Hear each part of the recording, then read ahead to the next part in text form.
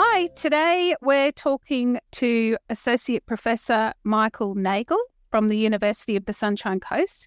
Now, Mike has just co-authored a book titled Becoming Autistic: How Technology is Altering the Minds of the Next Generation.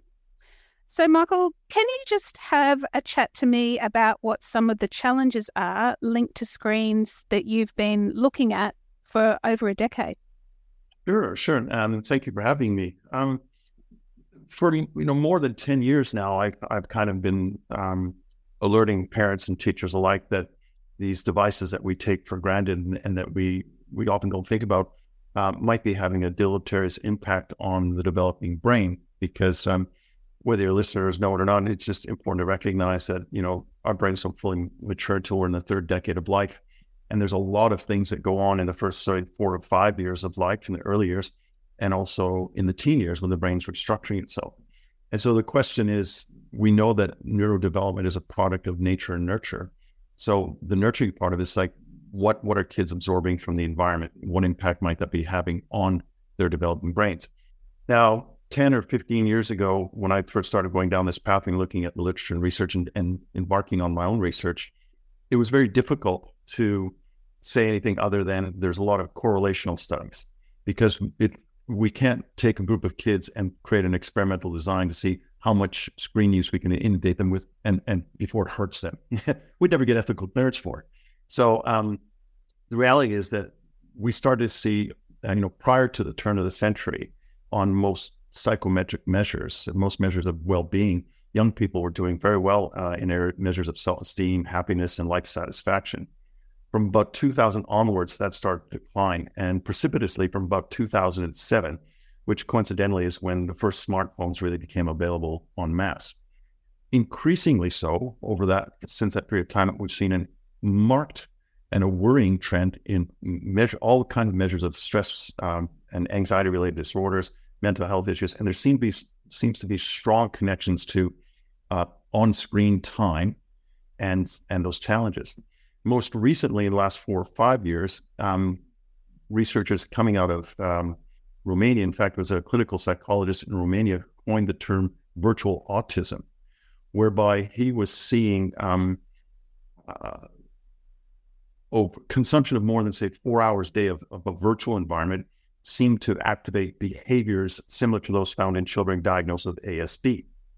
And so he was, in his clinical practice, was seeing kids who, for all intents and purposes, over a period of time, didn't display any measures of ASD and suddenly did. And so he started looking into it and doing some studies. And this term, virtual autism, has now become part and parcel with scientific literature, where we're seeing children who, prior to being exposed to intensive screen use, didn't display any measures of ASD, and who suddenly were. And the key question is, well, what's going on? And it turns out that intensive screen usage, and by intensive screen usage, we're saying 4 hours per day or more, seems to be having a deleterious impact on the brain. So much so that recent studies, last couple of years, brain imaging studies, are showing sort of regions that are associated with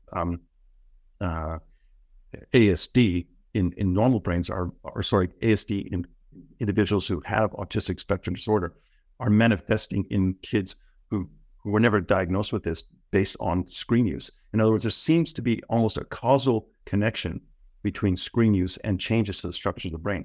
It's early days yet, so we can't really say that using screens over a percent period of time is causing these behaviors, but there is some strong evidence to suggest that that's actually what might be happening. And we don't know how reversible that might be at this stage. Yeah. And 4 hours doesn't actually seem that long, does it? When we think about how long, students are spending, in front of screens. Yeah.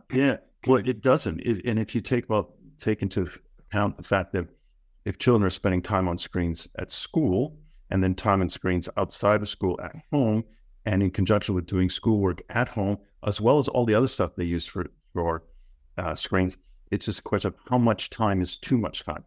And the important message of the book, too, was not to somehow suggest that having ASD was some kind of deficit. But, the psychological literature is pretty pronounced. ASD is a diagnosable autistic spectrum disorder. It is a challenge for individuals who have it. And it's not saying, it's not putting measure of worth on an individual, but having ASD presents challenges for individuals and for teachers and parents who are working with children who have ASD. So what we're trying to say is that parents shouldn't beat themselves up if their kids are suddenly displaying these behaviors, because it turns out, interesting enough, this same gentleman, Marius Zamfir, who coined the term virtual autism, found that if you just engage in a measure of digital detox, is what he called it, by having kids off devices and in the natural environment for anywhere from roughly a week, all of those symptoms just disappeared. Mm. And so the whole intent of the book, as controversial as the title might be for some people, was to say to parents, don't beat yourself up. But what we do know, we have decades of research that tell us what do children need for a normal, healthy development, being with other kids, and as for teenagers as well, engaging in social gatherings, other kids. We have all of this literature that tells us this. So it's about shifting the balance. If your son or daughter is spending too much time in a virtual world, you have to shift that balance so they're spending more time in the real world. And that was the fundamental message of the book. Fantastic, Mike. I guess when we're also talking about, screen time and those types of things, do you have an opinion about screen time in schools and, teachers then asking students to, be on screens to do homework and that sort of stuff? Part of the difficulty with screen time on schools is actually what are the students doing on those screens during screen time. So it's very hard to manage. So most of the evidence that I've seen, and again, this might come across as very controversial, is that there doesn't seem to be any real substantive evidence saying that kids need to be on screens in primary school whatsoever, and that in high school, it probably is only to do research activities. In other words, there isn't a lot of evidence to suggest that being on screens actually contributes to any substantive academic outcomes. In fact, the OECD, the same organization that does the PISA worldwide studies every 2 to 3 years, looking at scientific math and English aptitude with 15-year-olds, published a report in 2015 that anyone can go on the OECD and get it. I think it's called School Technology or Computers in Schools, where the director of the OECD in 2015 said, for all intents and purposes, technology was not a very good mechanism for advancing educational outcomes and questioned its efficacy. Now, that's the educational side. From a mental health standpoint, a lot of the evidence I've looked at basically says that children 13 and under should not have access to a smartphone. It's not necessary. Beyond 13, it should be limited to the opportunities for communication, which is either, being able to make phone calls, text, or GPS, because a lot of parents want their children to have phones for safety concerns, right? Mm-hmm. Whether it's just a bulb or not, because kids are actually quite safe. And so the evidence around phone use suggests that it's really questionable whether or not a 1 or 2 year old should have access to a smartphone, because on face value, what the research evidence suggests that it's simply not necessary, and it's exacerbated in schools when schools are having kids on devices all the time. Fantastic, Mike. Were there any other sort of main developments that you have put out in the book at all that you'd like to share? Yeah, one of the most interesting things I'll maybe end up with this is that it's easy to consider, I suppose, challenges around screen time and early development.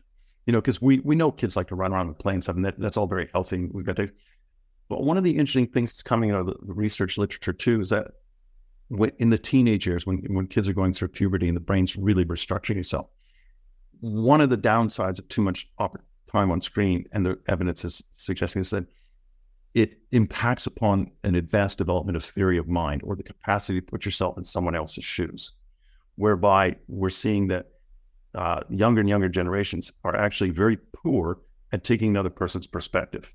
Now, we theorize in the book that what that has led is actually, it's one of the reasons why we have such difficulty in coming to shared understanding of ideas, particularly with the younger generation, and cancel culture. Because if you can't put yourself in someone else's shoes, then how do you actually consider their perspective?